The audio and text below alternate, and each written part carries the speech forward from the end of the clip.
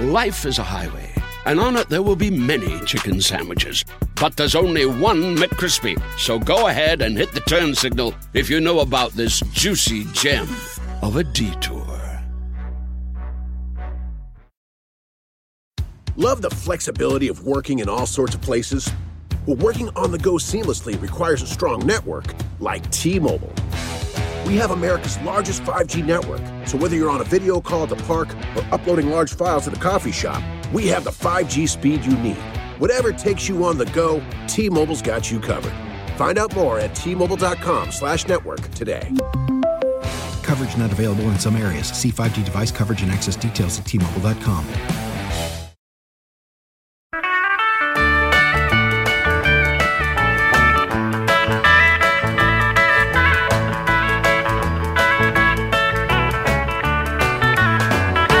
Everyone, you have stumbled upon the 3 questions with Andy Richter again, and my questionee today is beloved LeVar Burton.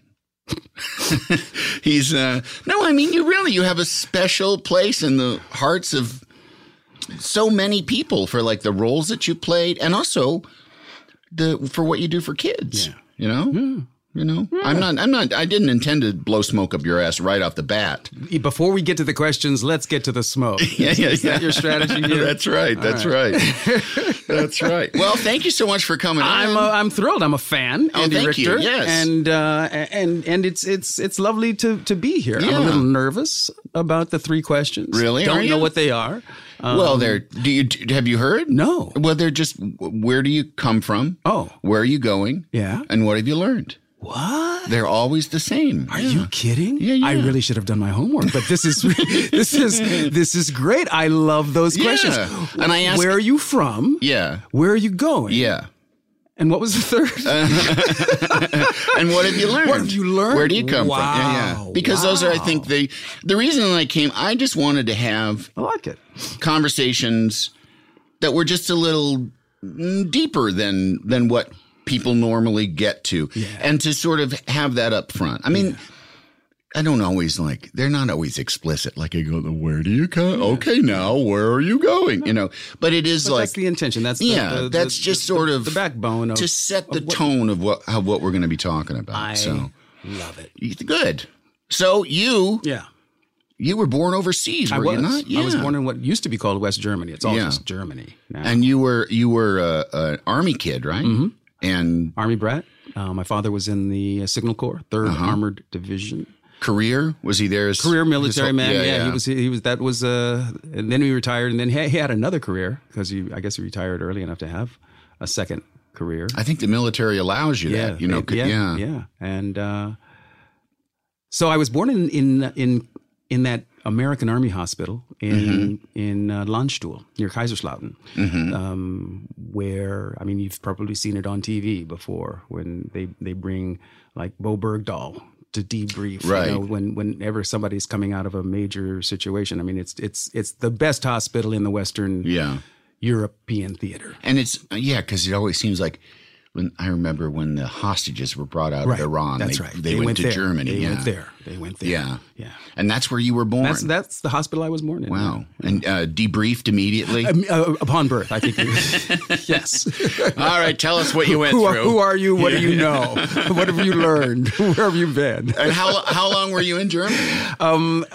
We came back to the States before my first birthday, and then went again when I was in the 3rd grade for another tour duty. So it's the second tour that I really remember. Right. I did 3rd, 4th, and part of 5th grade in Germany. And is that how formative is that to sort of grow up somewhere where you know?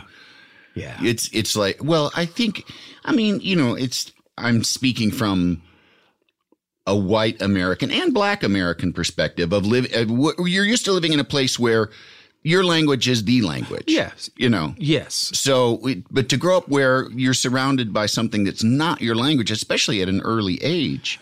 Well, here's the perspective that I want to share with you. I'm here for it. So growing up in America was growing up in a country where I had a language in common, but not a culture. in common with the dominant population. Right. And neither did I feel welcome to join the dominant population's culture. Really? Really? You mean white culture, or do you mean white American culture? White American culture. Okay, because I thought you meant as opposed to German. Oh, well, see, then I went to another country, and even though I didn't have a language in common with them, they didn't have any issue with my skin color. Oh, I see. Yeah. So there was that. I understand. Yeah. There was that. Yeah, yeah.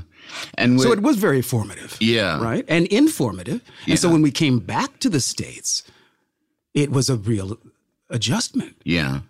To slip back into that skin, so to speak. Yeah, yeah. Where were you? Sacramento, California. In Sacramento, yeah. And is Sacramento a fairly racially divided town? I mean, it as much as it's anywhere not like the neighborhood I grew up in, Meadowview, people call Ghetto View. Oh yeah, yeah. That's sort of what happens. Yeah, yeah, yeah. But that's America. Yeah, Andy Richter. And was what career was your dad in at this point? Was he still? He was still in the service. He was still in the service. He was still in the service. But that it was during that tour of duty that my parents' relationship exploded or imploded. It was violent, but it was not. It was explosive and violent, but well, maybe it did explode. Yeah, yeah. So on second thought, it did explode. Yeah, yeah, yeah. And what did your mom do? Was she? She was at that time. She had, when she met my father, she was a high school English teacher. Then she, contrary to her nature, during the time we were in Germany, she was a housewife. And that was hard for her. For my mom. Yeah. She didn't. Were you aware of it? I was aware of her, being home. And that got to feel fairly normal. But could you sense the unhappiness? Yeah. Yeah. Well, there was a real tenor of tension, in the house in those days because they were fighting. Yeah. Now, when they split, did you go with your mom? Oh yeah. Yeah. My mom and my two sisters. And because I know from going through 2 divorces as a kid, there's also the relief of it being over. I mean, was there the sense of that with you? I'm certain there was a part of me that sensed the sense of relief in my mom. Yeah. And I certainly felt her when we got back to the States. Yeah. In terms of how she picked us up and just got it done. She went to work as a social worker immediately. In Sacramento? In Sacramento for the Sacramento County Department of Social Welfare. And then held down that job while going to night school to get her MSW. Oh, wow. While putting 3 kids through Catholic school. Wow. By herself. Yeah. Yeah. Oh, that's right. You were Catholic. Yeah. I read that. Yeah. I was Catholic. Were you full-bore altar boy? I was, absolutely. Yeah. Couldn't wait to be an altar boy. Couldn't wait to be confirmed. Yeah. Couldn't wait to join to enter the seminary. Oh, really? You were going to go to the priesthood? Yeah. Oh, wow. Yeah. And what happened? Because I don't know if you know, you're not a priest. You're right. But some days I feel like one. I haven't played one on TV. Oh, really? Yeah, that's interesting. I have not played one on TV. I am not a Catholic. I have played a priest at least 5 times. You've got the face of an Irish Catholic I guess priest. that's what it is. You really do. Yeah. You've got the face of an ex-altar boy turned alcoholic. People want to confess to me. That's why I'm here in this room right now. I entered the Catholic seminary at 13. Wow. Yeah. How do you do that? How do you get into the seminary at 13? I'm not aware of. And that's like a priest track at age 13. Yeah, wow. Yeah. It was high school and seminary studies. Wow. Simultaneously. Boarding school. And your mom was all for it. All for it. Yeah. Wow. Yeah. And she was Well, I had been talking about being a priest since I was 8. So. Wow. What was it about it that appealed to you? Ooh. I suppose on a real basic level, it was structure in my world, where my world felt like it was falling apart. Yeah. The Catholic Mass, the liturgy itself, is really theatrical. The vestments, the raiments, what the priest wears. It's beautiful. Beautiful. There's famous the old Latin mass. There was mystery and circumstance. For high ceremony, for the incense and candles, and there's just a lot that I was drawn to in terms of the showbiz. Yeah, absolutely. Well, when I was attracted to the play. Whenever I've been as a tourist in Europe, you go to churches. You go to churches and you look and you think this church is 400 years old, and you think.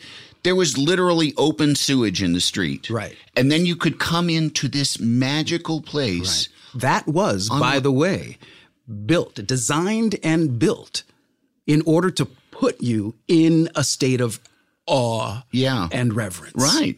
Showbiz. Yeah. Absolutely. Yeah. So. And it takes you out of your life. You go in there and you're transported, I think that showbiz and religion have a lot in common in that they are essential and elemental to the life and health of a community, right? You have to have art and you have to believe in something. Yeah. And a lot of people believe in a lot of people put religion in charge of that aspect of their lives. And so I had an opportunity to really examine organized religion from an inside perspective and then walk away from it. Yeah. Having felt like I got everything I needed from it. Yeah. And you just became disillusioned with sort of it wasn't the so much absoluteness of it, maybe? No, I was not disillusioned as much as I felt like I was becoming educated. Yeah. More aware of the possibilities that existed in the world beyond Catholic dogma. Yeah. And belief. Yeah. There's just more out there that I felt like I needed to check out. Yeah. Yeah. That's always, I remember from confirmation class, and we had it was congregational church, which is very sort of, for the small town, United Church of Christ, for the small town I went to, it was a very kind of liberal-ish dogma. Where'd you grow up? In Yorkville, Illinois.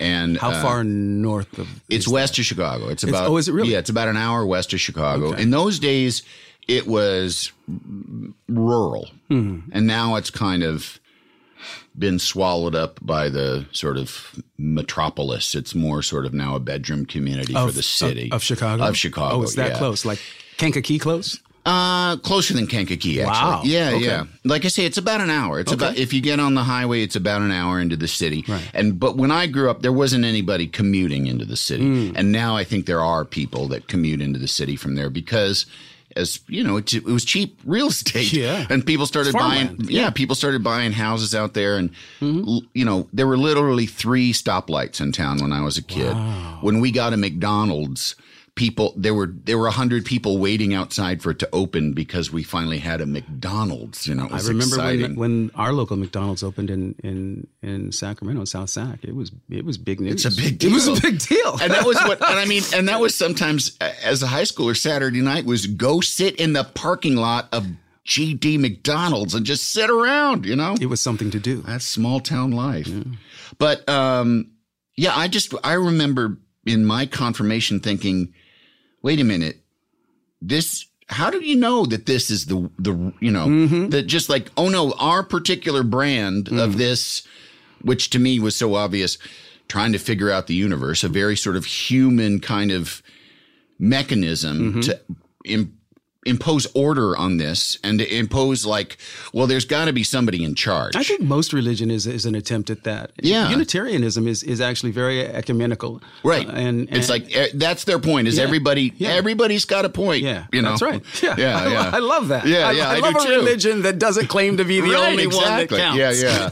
Whereas Catholicism is the opposite. The opposite. Yeah. It's like my way or the highway, Pretty much. Yeah. And the rules are strict. Yes.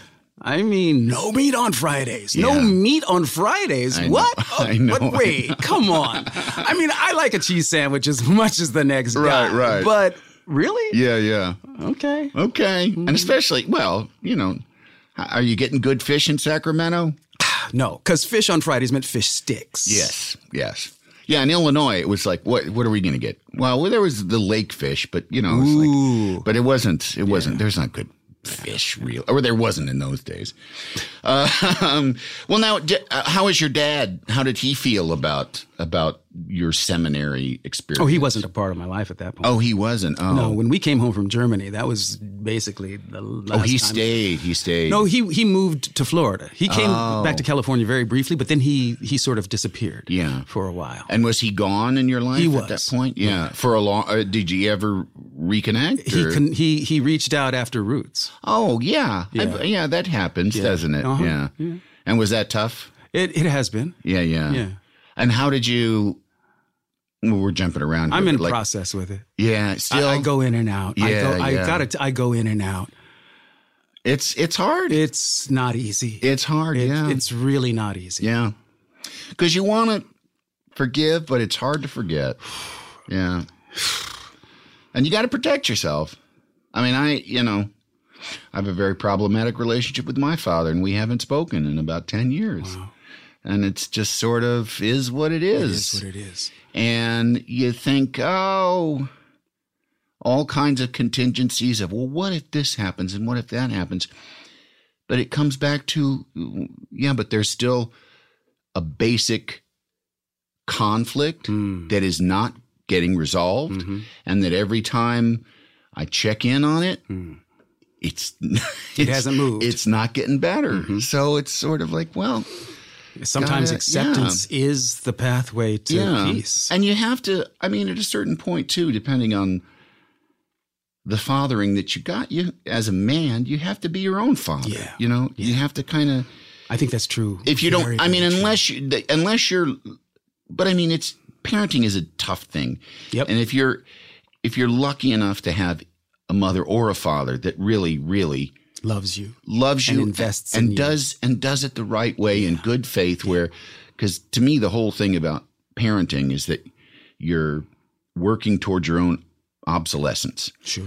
And it's really a difficult job. And it's hard. It's hard. Like I always say, my mom was really great with me and my brother. She has 2 sets of kids. My brother and me are from her first marriage. Wow. And then she had my brother and sister who were twins 9 years when I was 9. Wow. So with my brother and me, she was very sort of go out and live your life and do whatever you want to do. And then as my younger brother and sister were kind of getting to the point where they're out of the house, I feel like she's like, whoa, wait a minute. Where are y'all going? Somebody get back here and stick around. I don't like the idea of everybody clearing out. Everybody. Yeah, gone. Wait. Yeah. When I said go do what you want, there were still a couple around. No, Yeah. So, well then what happens after? Do you think that your shift from seminary and to show business is just the natural one that it seems to be kind of. It is. Yeah. It was for me. Yeah. It was for me. I remember very distinctly being at St. Pius and really questioning my vocation. Yeah. Right? Which I honestly believe I had since a very early age, 8 years old. Yeah. And trying to figure out what. So now what? Now that the bloom is off the rose. And what age is this? I'm 15. Yeah. Now what do I do with the rest of my life? What a question for a 15-year-old to be asking, but exactly. that's where I was. And theater arts was the answer. Now, I also, because it occurs to me, at 15, how much does the notion of a life of celibacy? Yeah, that was one of the.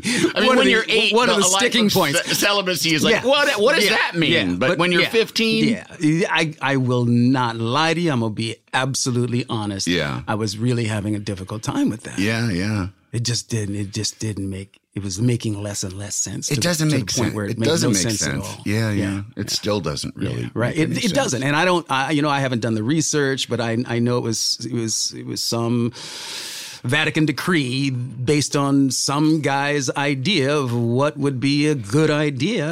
And now it's, almost inviolate. I always think about like sort of like the religious restrictions on eating pork was at a time when you happen to notice that people would eat pork and they die. Would die so because there was no refrigeration. Hey, you know what? God says we shouldn't eat that thing. And then I also assume like at some point, because I'm sure it was like venereal disease and pregnancies. And it's like somebody at the Catholic Church is like, you know what? Let's just nip that in the bud. Yeah. And just say, God wants you to keep it in your pants. I think that's how they put it. You know what? I wouldn't be surprised. And we see how successul that's been. Keep it in your vestments. So when do you were you doing plays in school? Yes, I was. Concurrent. Immediately from freshman year on, I was bitten. I was bitten. My first role was a character called Reber in Mr. Rogers. I had one line. Oh wow! I had one line. But I was hooked. I was hooked. Did your school do sort of more highbrow productions or we did more silly stuff? No, we did a combination. We did a passion play every year. Oh wow! And then we did a comedy. I love that. Like I say, I'm not religious, but I am a sucker for the passion play, for every Jesus movie. I love that story. I could hear that story a million times. It's a pretty good story. It's a fantastic story. Right. Yeah. Carpenter becomes savior of the world. Revolutionary, comes back from the dead. Right? What? It's good. That's, I mean, talk about superheroes. Yeah, and says there's one God. Judaism had monotheism, but it's like this was a new version with a human representative. Like, wowee. Definitely revolutionary. Good one. Yeah. Very, very, very revolutionary. And so did you go to college then for? Yeah. I left Sacramento in 1974 to come to Los Angeles. Okay. With a full scholarship to study theater at USC. Nice. Yeah. Wow. Yeah. That's great. It was. Now, did you have to audition for that? I did, yeah. Yeah. I had to audition to get into the program, which I did. Yeah. And off I went. That's fantastic. Yeah. Now, was it just theater? Theater. Alex, some kind of, do you have to take some math, Well, in order to carry a full load, which was a requisite for me in order to maintain my scholarship, I had to take a certain number of credits. I had five drama classes for 9 units, and a full load was 18. Wow. Yeah. So you had to fill it in. I had to fill it in with history and Jim. 5 PEs. If only. Yeah. No, it was humanities, English and history, philosophy. Yeah. Yeah.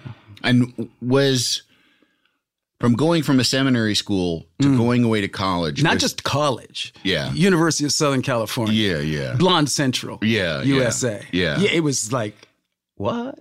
What foreign planet have I dropped into? Now, did you feel some sense of acceptance, or was it a continuation of the still kind of feeling it othered? By the time you get to college, you really have become adept, I think, as a human being at finding your tribe. Yeah. And in the theater world, I found my tribe. I found people who were liberal-minded, people who were artistically inclined, people for whom, the endemic racism, sexism, and classism that is America, really, it wasn't a part of our daily discourse. Yeah. It wasn't even a part of how we related to each other. Right, exactly. You see what I'm saying? Yeah. So it was a real respite. It was, college is meant to be a bubble in which you can find yourself. Yeah. And that's exactly what it was for me. And that is too. It is like, especially at that age, I mean, depending on your personality, you can be aware of injustice, but you're trying to live your life. Yeah. So it's like, find people that just aren't practicing that. Which is not to say that I didn't have a political consciousness. I mean, no, I know, but we're talking about the Vietnam War era. Yeah. Civil rights. What year is this? When you start college? I started college in 74. Oh, okay. So we had just. I mean, when I was in school, it was when I was in elementary school and junior high school. Going back to elementary school. Elementary school, Kennedy was shot. And in middle school, King was shot, and then Kennedy. Wow. Again. Yeah. And that was normal for a while. Yeah. That was normal. That was my normal. Yeah.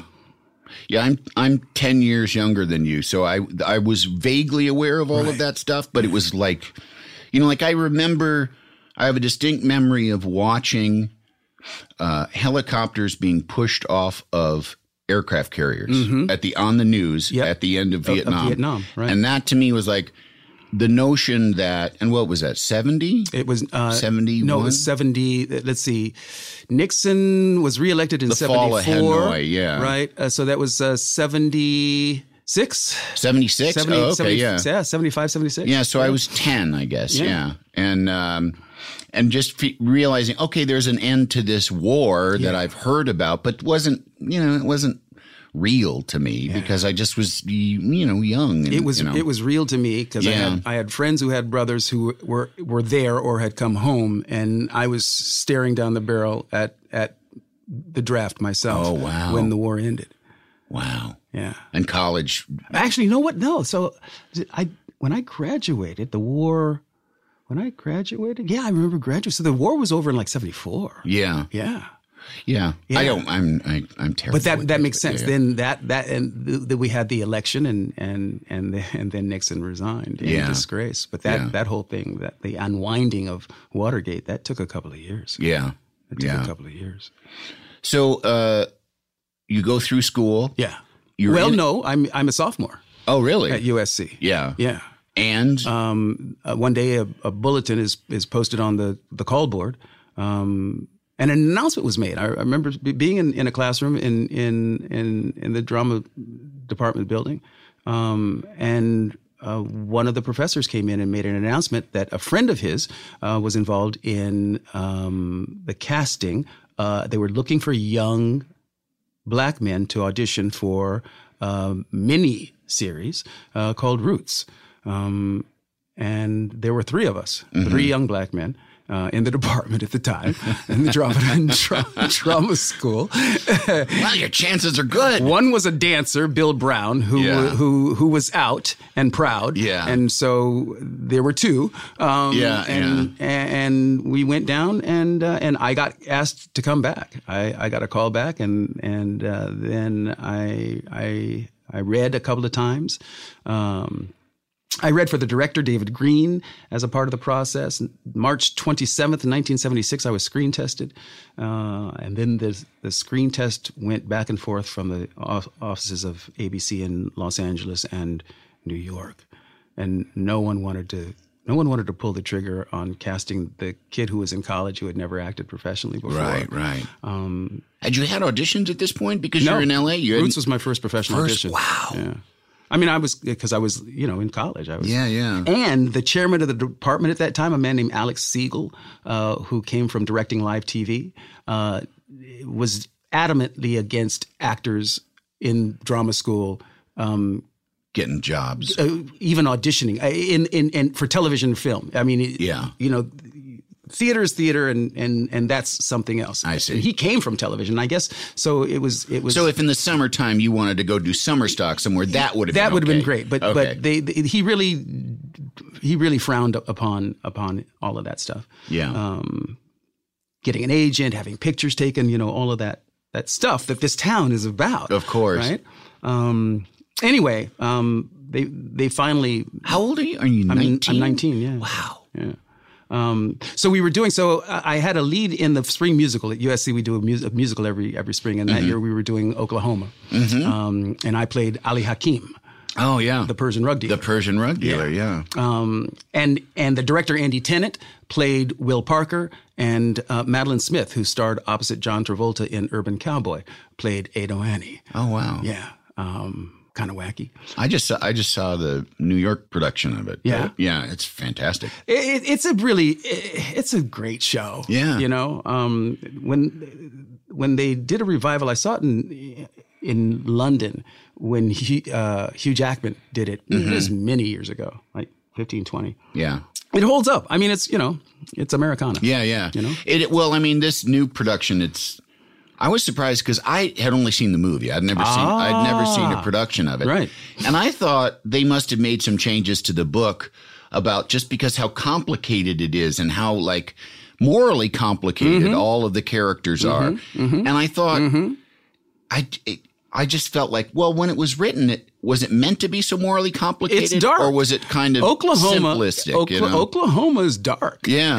I mean, there's a Surrey with a fringe on top. Right. But there's poor Judd is dead. Too. Yeah, exactly. And and the hero goes to talk to the peeping Tom weirdo and says, be a shame if you hanged yourself. Like, that's not very heroic. Let's sing a song. Yeah. And at the end, he gets killed, and it's like, who's going to stop these kids on their wedding night? Just who's going to let a little murder get in the way of? Oh, it's a weird show. But anyway, that's our Oklahoma sidebar here. But so what happens? You have to drop out?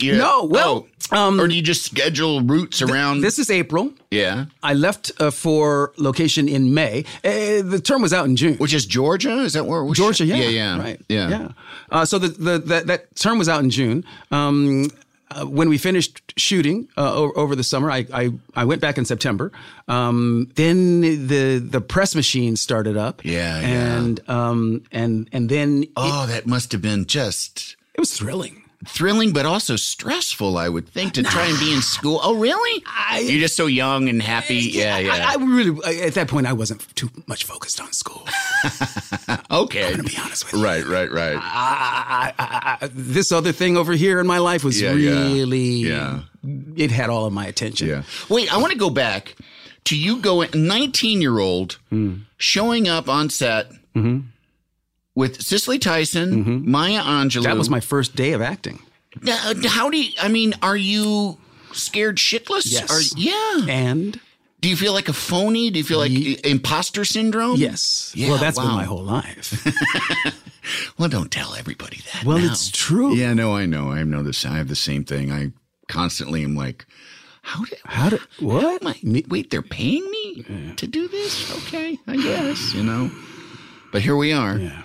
One of my very early lessons in show business was I was in a very silly show.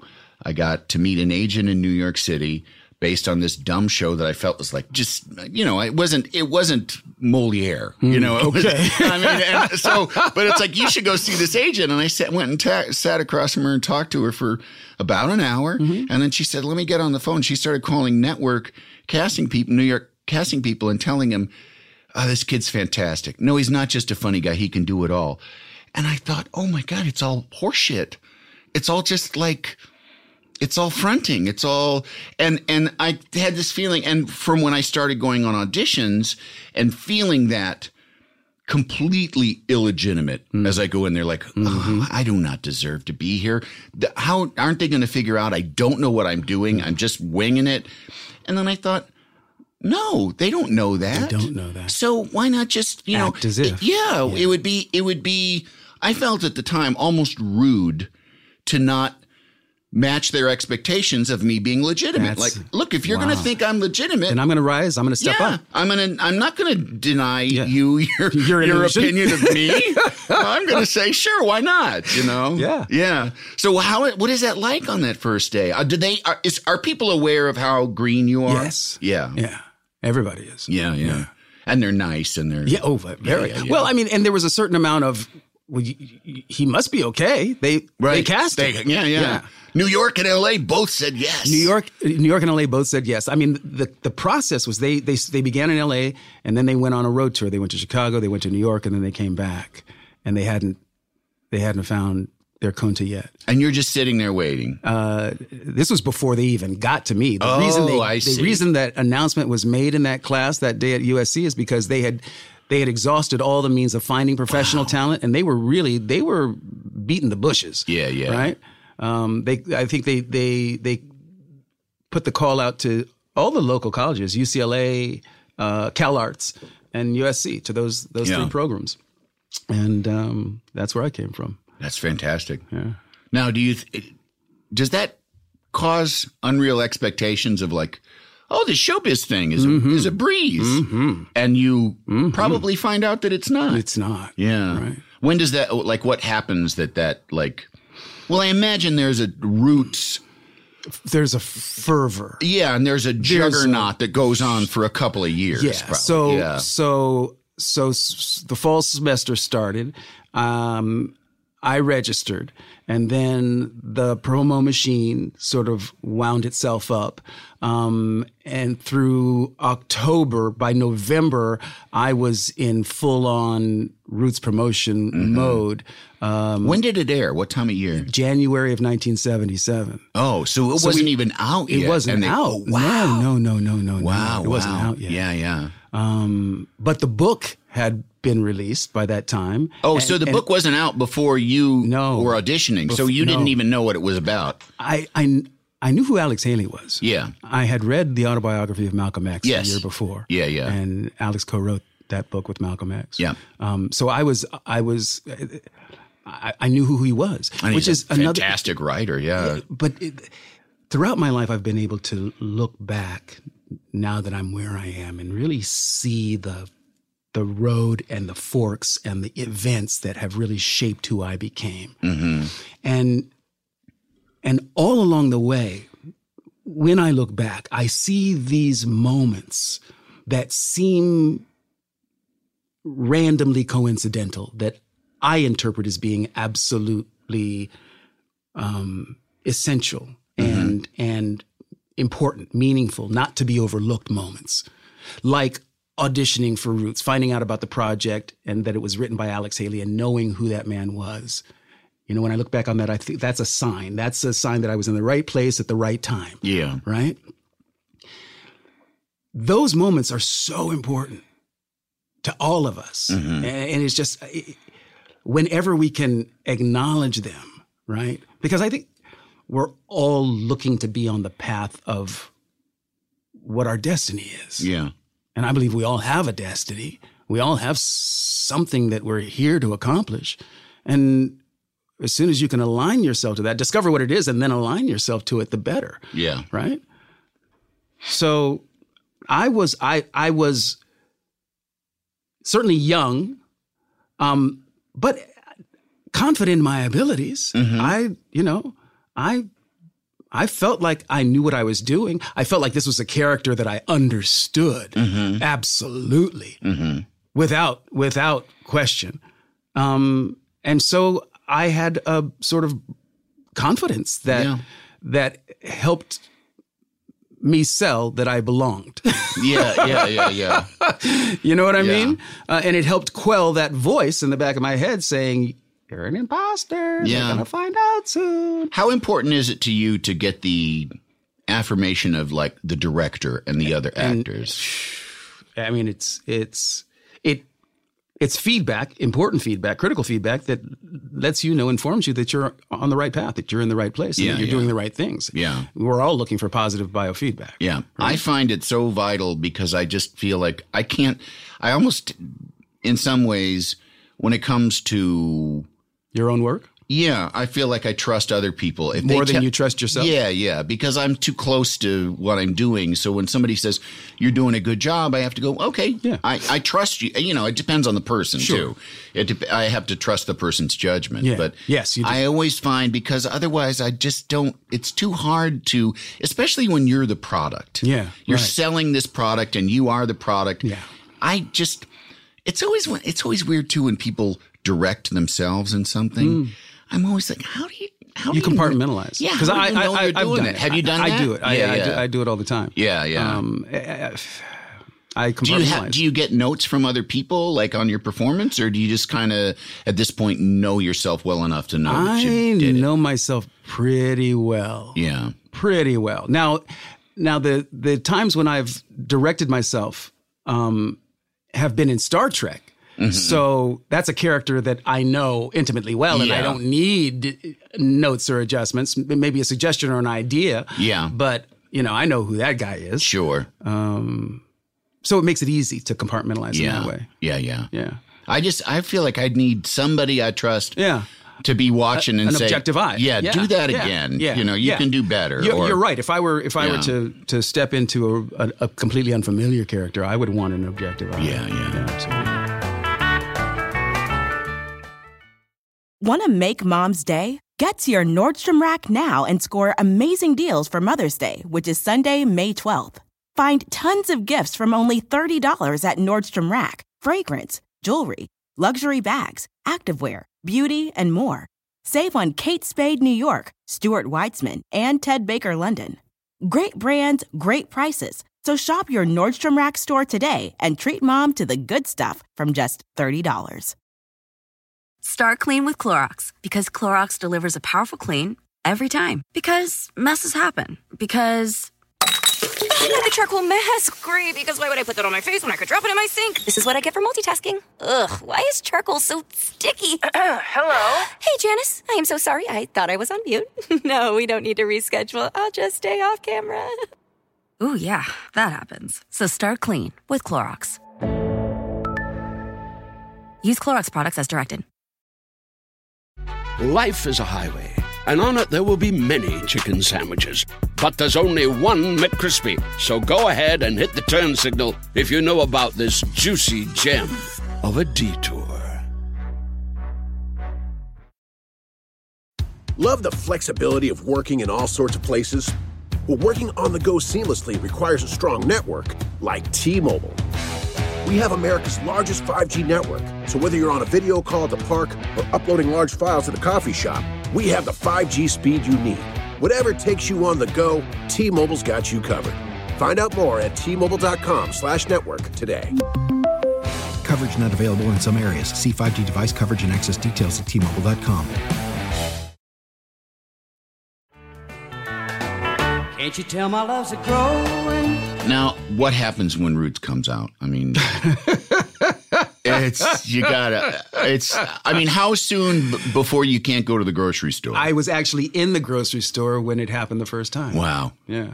And there my picture was on the cover. Here in LA? No, this was the day after night one. No, it was the day after night two. It was because I watched night one here in Los Angeles, then drove up to watch night two with my family in Sacramento. Oh, that's nice. So, that must have been. Oh, it was awesome. Oh, my God. Awesome. I can only imagine. Yeah. And so it was the morning after night two. And I'm in the grocery store. My picture's on the cover of TV Guide magazine, and the checker recognizes me, and pretty soon there's a crowd. Wow. Yeah. And is it exciting? Is it weird? Is it scary? Yeah. Is it all those things? All of that. Yeah. Yeah. It is strange to feel looked at, to go through your whole life just being another person, and then all of a sudden you can see the heads turning and stuff. And I mean, Mm-hmm. and like the amount of it that I get is very manageable and very nice and very comfortable because, if people know me, they probably like me. I think that's universally true. Yeah. And known about you. Well, thank you. But I'm not like, Tom Hanks, who just like everybody knows Tom Hanks because he's part of the culture. Right. That's right. And everybody loves him. Yeah. But at that point, you're part of the culture. Well, immediately. Yes. Yeah. Because that was the biggest television event. Yeah. Ever at that point. Yeah. It was. Wow. Yeah. And are you aware of that? Yes, acutely. Immediately. Yeah, acutely aware. Okay. Yeah, Its impact was immediate. Yeah. Its impact was instant on the nation. Yeah. It grabbed America by the throat and it didn't let go for 8 nights. And remember. And then it was the national obsession. And then genealogy became the big pastime. The word roots took on a different meaning in the lexicon and language. It just was. It was a moment. Yeah. And I like to say about Roots, it was the one time I can remember when there was one America. Yeah. Wow. I think so. Yeah. There was one America. We were all engaged in the same thing at the same time, and we were all impacted. Some of us differently than others, but we were all in the soup. Yeah. Together. Yeah. And also, it's for what it represented culturally in the depiction of slavery. Well, see, that's the thing. Before that, it's all this romantic Gone with the Wind shit, right. Yeah. And all of a sudden, it's like, oh no, it was time to take the blinders off. Yeah, right? Like this is what This is what it was. This is what we're built on. Right. You know, people still can't fucking accept it. People still have a difficult time wrapping themselves. Like, why do you have to bring that up? Well, because it's pretty fucking formative. Yeah. Why are you still crying about what happened, 200 years ago? Yeah. Because it's still happening. Yeah. It's a continuation. And it's not crying. Yeah. It's not crying. Yeah. It's just noting a problem for a lot of people. Yeah. Being honest about a situation for a lot of people is. Well, I think the pushback stems from the acknowledged or unacknowledged truth that deep down inside you really don't feel that the other people of color or women or immigrants, you don't feel like they deserve what you deserve. Mm-hmm. That's the bottom line. Absolutely.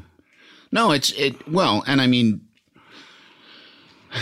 this isn't anything that I didn't invent this notion, but racism has been a wonderful way to keep poor white people from getting angry at rich white people. It's a very effective tool when wielded by really handy. It was developed and implemented by people in power looking to maintain that their hold on power. Right. Well, anyway. Yeah. Racism. Yeah. It's a bummer. There's that. Yeah. Now, how what is your life like after Roots? I mean, after it sort of dies down a little. I mean, what?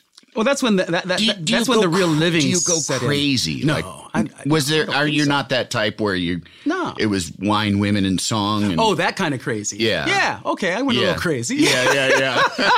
I mean, you're 20, right? Yeah. I'm 20. I'm 20. I'm on the cover of Time magazine. You can't even drink legally, right? Oh my God, that's hilarious. Yeah. But I bet you could get served. Oh God, yeah. Yeah. Who's going to turn down Kunta Kinte? Right. Well, I had ID. Oh, you did? Yeah. Oh, yeah. See, that's fake ID. My kid has one. I'm like, right? If you're clever enough to get one and ballsy enough to have it work. Yeah. There's actually, I've heard I think it's a couple in Los Angeles that like their living for years has been to provide making fake IDs for LA high school students. That's a series. I know. I want to see that show on television. Absolutely. And they're pretty good. I bet. Yeah. I bet. Yeah. You don't make a living on it by sucking at it. No, you don't. So yeah. No, I actually, man, that would be fun to sort of like find those people. Now that's a podcast. That's right. That's a podcast. Talk to those people. Right. So how soon? What kind of work is happening after TV movies? TV movies. Yeah, a lot of stuff. Movies of the week. Yeah. Do you finish school?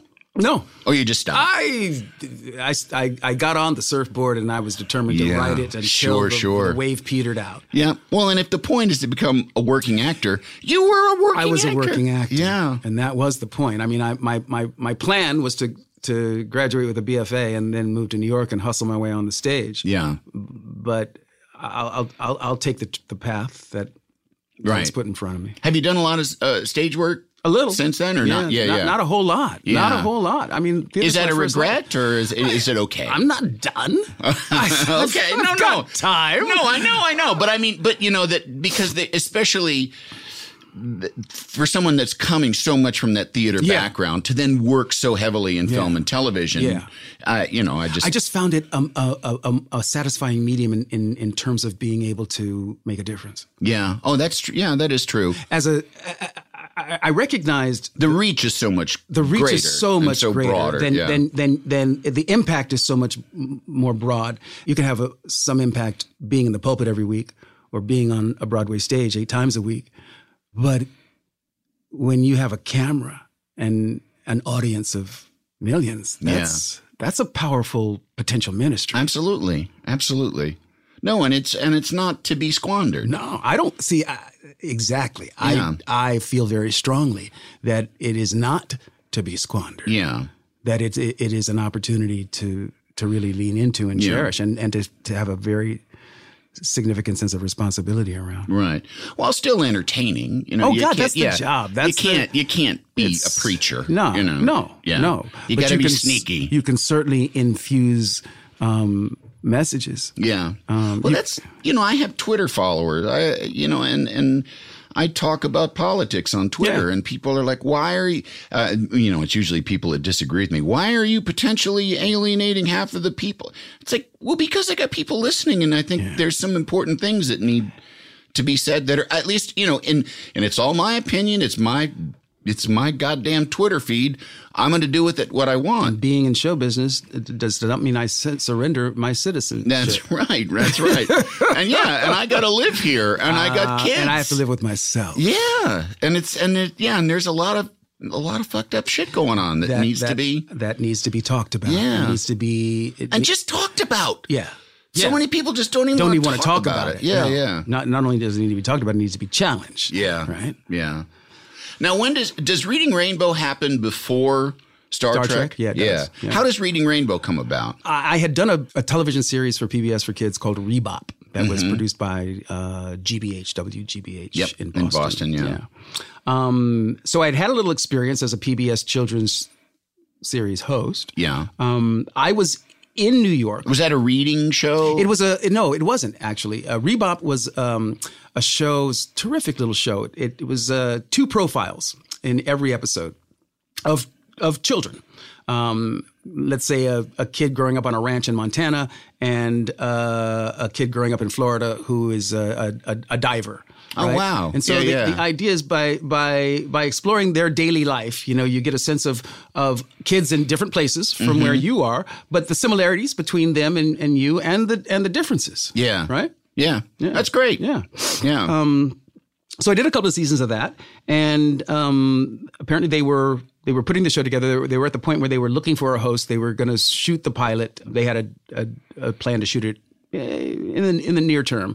I was in New York on my way to Africa, and there used to be a show on NBC in New York called Live at 5 with Sue Simmons. Yeah, and we were across the hall from them. That's right, you were. Yeah. So it was a celebrity interview in the middle of the 5 o'clock news. Yeah. And the producers saw me and thought, let's see if we can't find him and talk to him. And so they tracked me down to my hotel. I was on my way to Africa, and they pitched it to me. To work or just? I was on my way to do an American Sportsman. Oh, cool. And they pitched it to me over the phone, and I said, yeah. So I literally landed about a month later, and then went straight to the set. Wow. To shoot episode 1. Is it in Boston? No, we shot in New York City. In New York City. Yeah, that's what the production company was. Okay. Now, you have become sort of a evangelist for reading. Was that a pre-existing condition, or was it something that? Yeah. You were always a reader. My mother was an English teacher. Yeah. I grew up in a house where reading was mandatory. Yeah. And once I cracked the code, I was off and running. Yeah. I couldn't get enough. Yeah. Couldn't get enough. And so then it was just sort of a natural, and then it just. So here's the thing, Andy. The Roots experience was one that really opened my eyes in terms of the power of the medium, the sheer power that we have in our hands when we tell these stories. And if you tell a powerful story, and if you tell it well, it can have impact. It really can. So that information, that experience really informed when I had an opportunity to use the medium for something that I really believed in, which was to use the opportunity of engagement, television, right? And children, it's like they're magnets, right? Yeah. And use that opportunity of engagement to actually promote literature and reading during a time in their lives when it's really critical, when a child is just learning how to read, and then they take that summer vacation, and their reading and comprehension skills suffer. So Reading Rainbow was designed as a summer gap sort of exercise to keep kids engaged with literature during that 3-month summer That's really vacation. Ingenious, yeah. It was. It was, yeah. And it was really counterintuitive because at the time in the educational community, television was really being discussed solely as the evil empire. Right? To sell cereal and toys. Right. Yeah. Right. But PBS was different. PBS was this island of safety and serenity. Right? And so I liked working in that environment. Yeah. That was absent commercial interest and selling shit to kids. Yeah. And you get to feel good about it. You do, because a lot of times you don't get to feel so good about what you're doing in show business. Yeah. Because you take a job and it's a job. Because you got to eat. You got to, you know, you got to pay the rent. Yeah. And that was how many seasons was? 26. Wow. Over 26 years or? Right. Wow. Yeah. That's amazing. Yeah. That's fantastic. Third longest running show in the history of PBS. Wow. Sesame Street, Mr. Rogers, then Reading Rainbow. That's amazing. Yeah. That's really got to, among your accomplishments, that's got to be up there. Yeah. Yeah. It's important. For the son of an English teacher. Yeah. Oh, my God. Oh, I didn't even think about that. Boy, that was probably scored a lot of points with Mom. All of the work that I've done in the field of literacy is in honor of my mother, Irma Jean. Yeah. All of it. Yeah. She was my first teacher. It was her example that turned me into a reader. It was her. She was a powerful influence. On that's beautiful. Life. Yeah.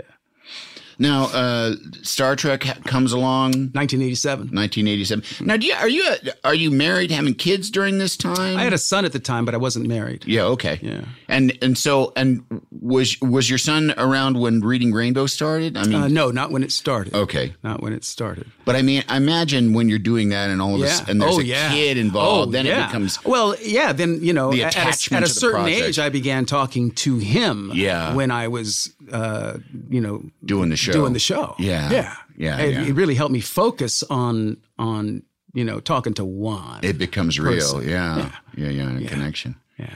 So Star Trek comes along. Yeah. And that's another. You're another bust of you in the history of television.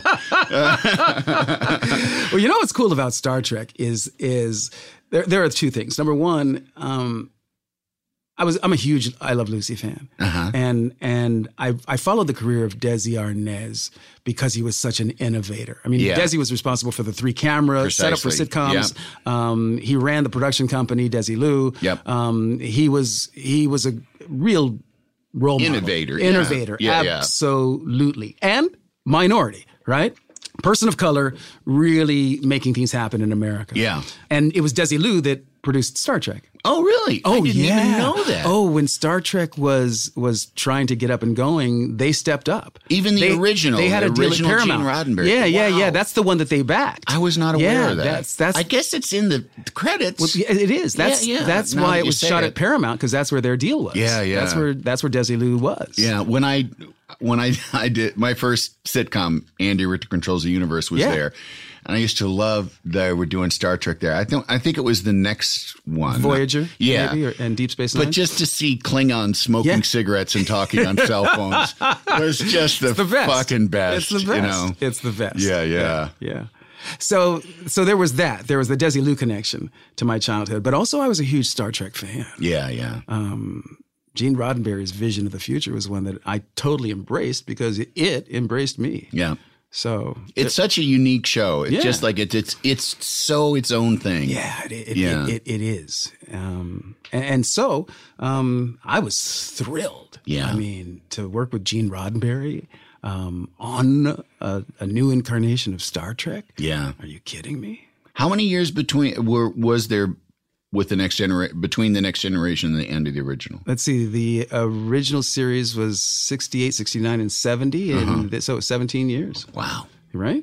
It's amazing it took that long. Yeah. You know? Well, I think one of the things that helped was they had done Star Trek the Motion Picture, and that had done pretty well. And I think they were shooting The Voyage Home when we were just getting up and going. Yeah.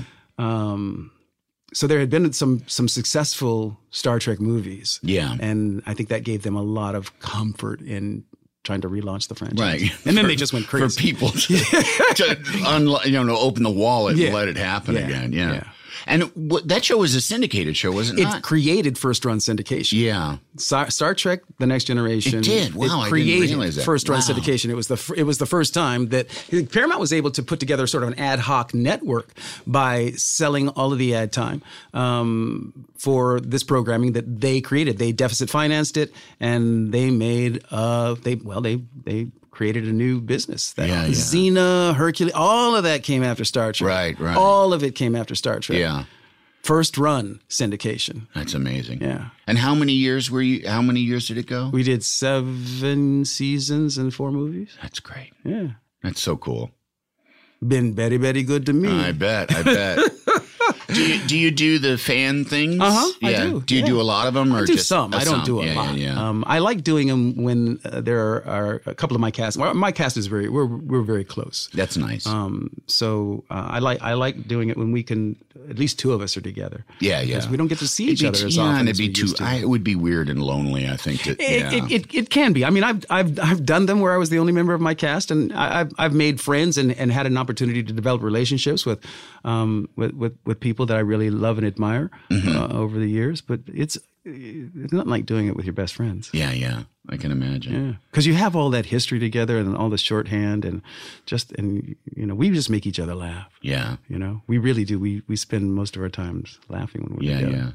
Now, tell me about your podcast. LeVar Burton Reads. Yeah. I love it. I think it's pretty self-explanatory. In every episode, I read a different piece of short fiction. And the only thing the stories have in common is that I love them. And I hope you will too. Do people pitch you stories? All the time. I solicit. Oh, that's fantastic. Suggest a short story. Yeah. I love the form. I love the genre, short fiction. I lean heavily into science fiction and fantasy because that's what I like to read. Yeah. When I'm reading for pleasure. Yeah. And I have a great time. I get to introduce the audience that grew up on Reading Rainbow, who are adults now. Right?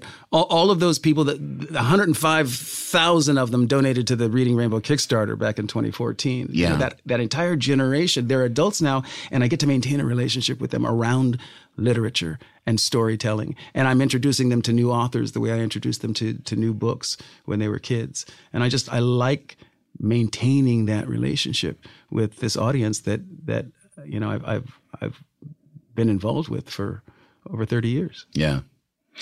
When I was in speech team in high school, I did prose. Yeah? Yeah. I read. I can see that easily. I did. You have a very sonorous voice. Well, thank you. Although I can make it sound better. Most of the time when people want to make fun of me, they do this kind of thing. Well, that's the Midwestern. It's the Midwestern. Yeah. It's like, it's all versions of Roseanne Barr. One version of it. Well, you said you have just such an amazingly diverse career and so rich and with so many different things going on.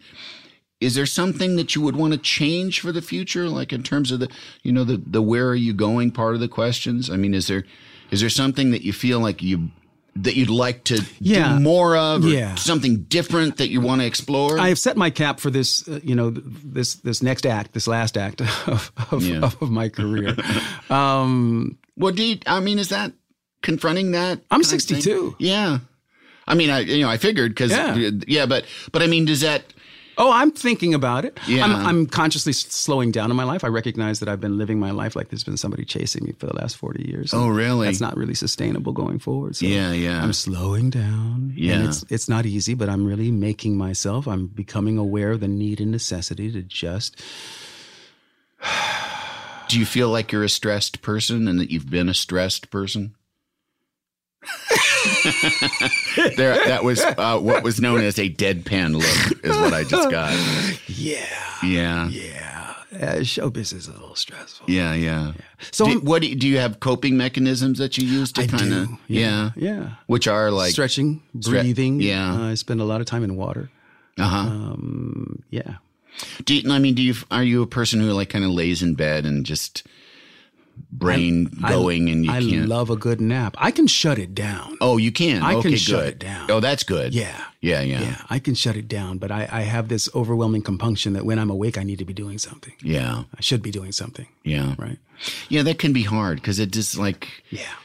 You got to work at being okay with just kind of being chill, you know? You mentioned it earlier, and I agree. At some point, we have to reparent ourselves. Yeah.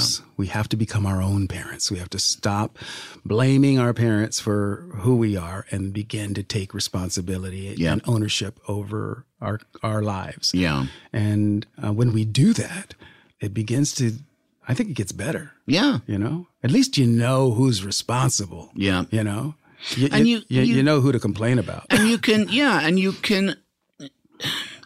you take responsibility, but on the other side of taking responsibility is also cutting yourself some slack. Yeah. You know, like Right.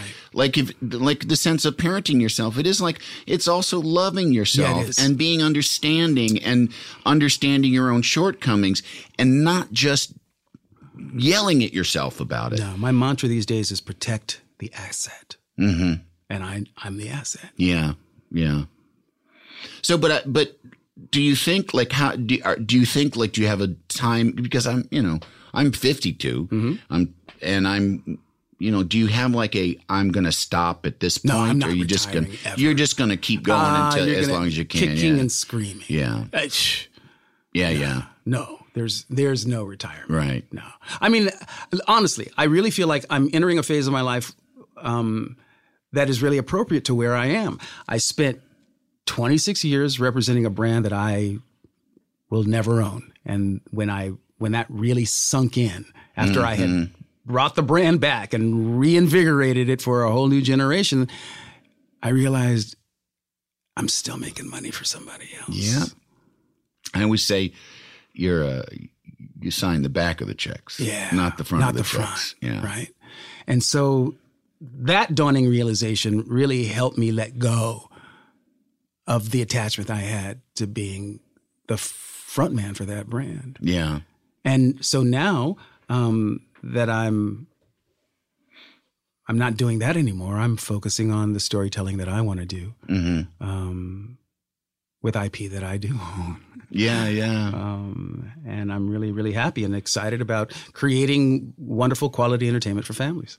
That's what I want to do. So that's what's going forward. That's what's going on. Yeah. Yeah. My new company, LeVar Burton Media, is all about that. I've got movies and television projects, and my podcast, and everything that I do will now be the agency of LeVar Burton Media. Yeah. And then, so I see this as my immediate future, and then finally, when I can slow down to the point where I can let go of this town. Mm-hmm. A little in my attachment to being here at the center of the communications universe. I have a plan. I'd like to move to an island in the Caribbean. And write and just write. Yeah. Are you afraid of getting bored?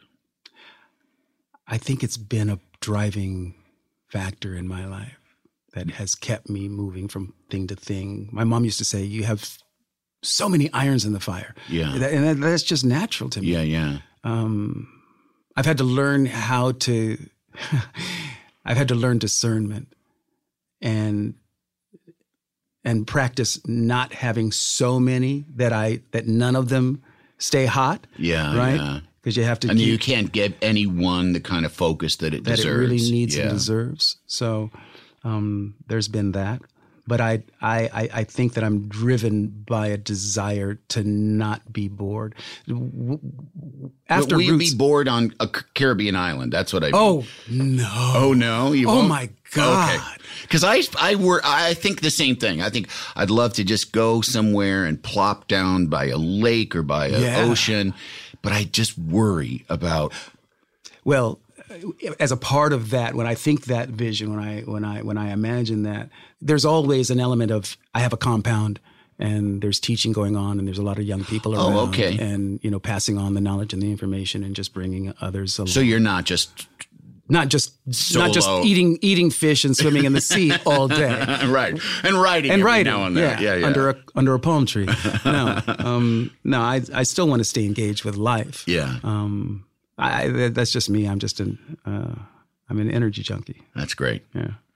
Well, is there something, if you could go back and tell 19-year-old LeVar something that he needs to know, what do you think it would be? I mean, because it's like when you're really starting on this professional journey, at least not, I don't know, I would want to tell him, you're going to spend an awful lot of time in anxiety. And as soon as you can let that go, the better. Yeah. It's true. Yeah. It's true. Yeah. It's something that worrying about shit doesn't have any sort of positive impact on the situation ever. No. So it's just, don't worry so much. Yeah. It's all going to be fine because it always works out. Yeah. It always does. Yeah. And you can worry a little. You don't want to be consumed that kind of worry that affects you physically. Yeah. Right. That's the kind of worry I'm talking about. And that also too creates a barrier between you and enjoying the fruits of your labor. You can't be and the goodness in your life. You can't be in the moment. Yeah. If you're in anxiety. Yeah. Yeah. How long was that anxiety with you? Did it something that carried through all the way? It's still here. Oh, of course. It's sitting in the chair next to you right now. It's closer than that. Yeah.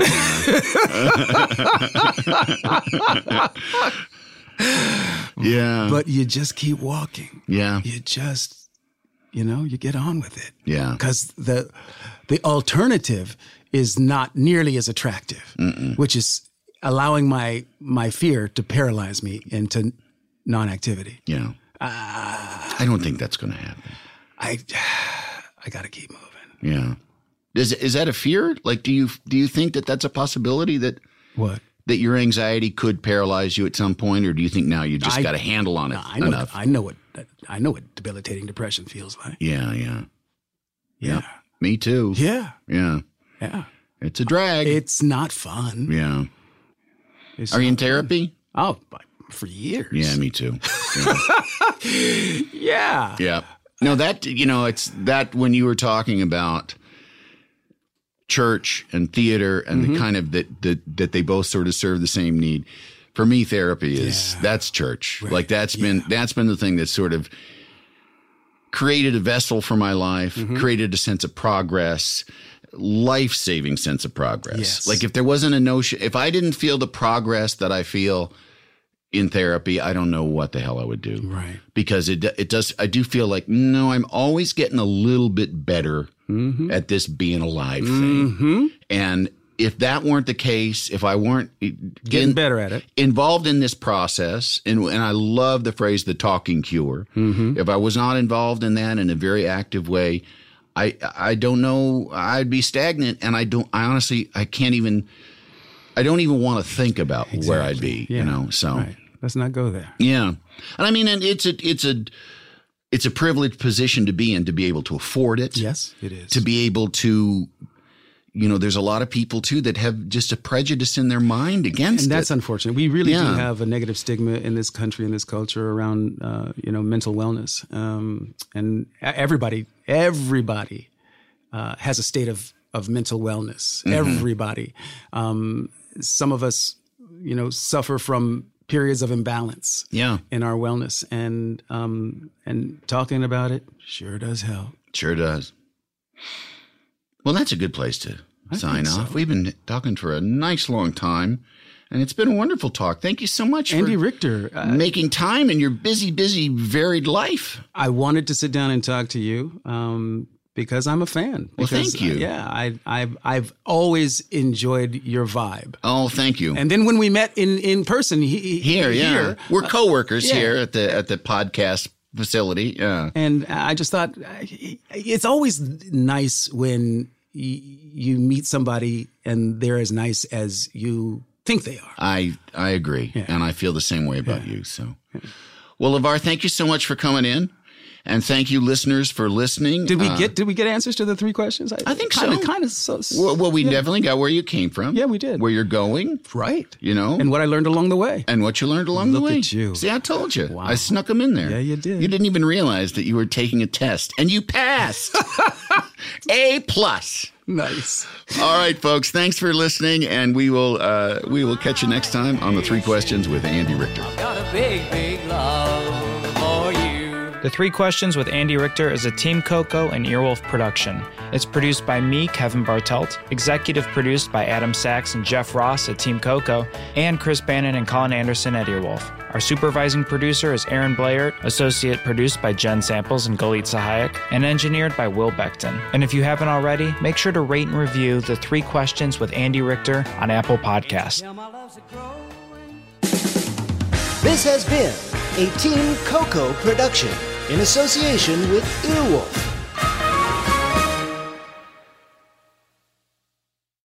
Love the flexibility of working in all sorts of places? Well, working on the go seamlessly requires a strong network like T-Mobile.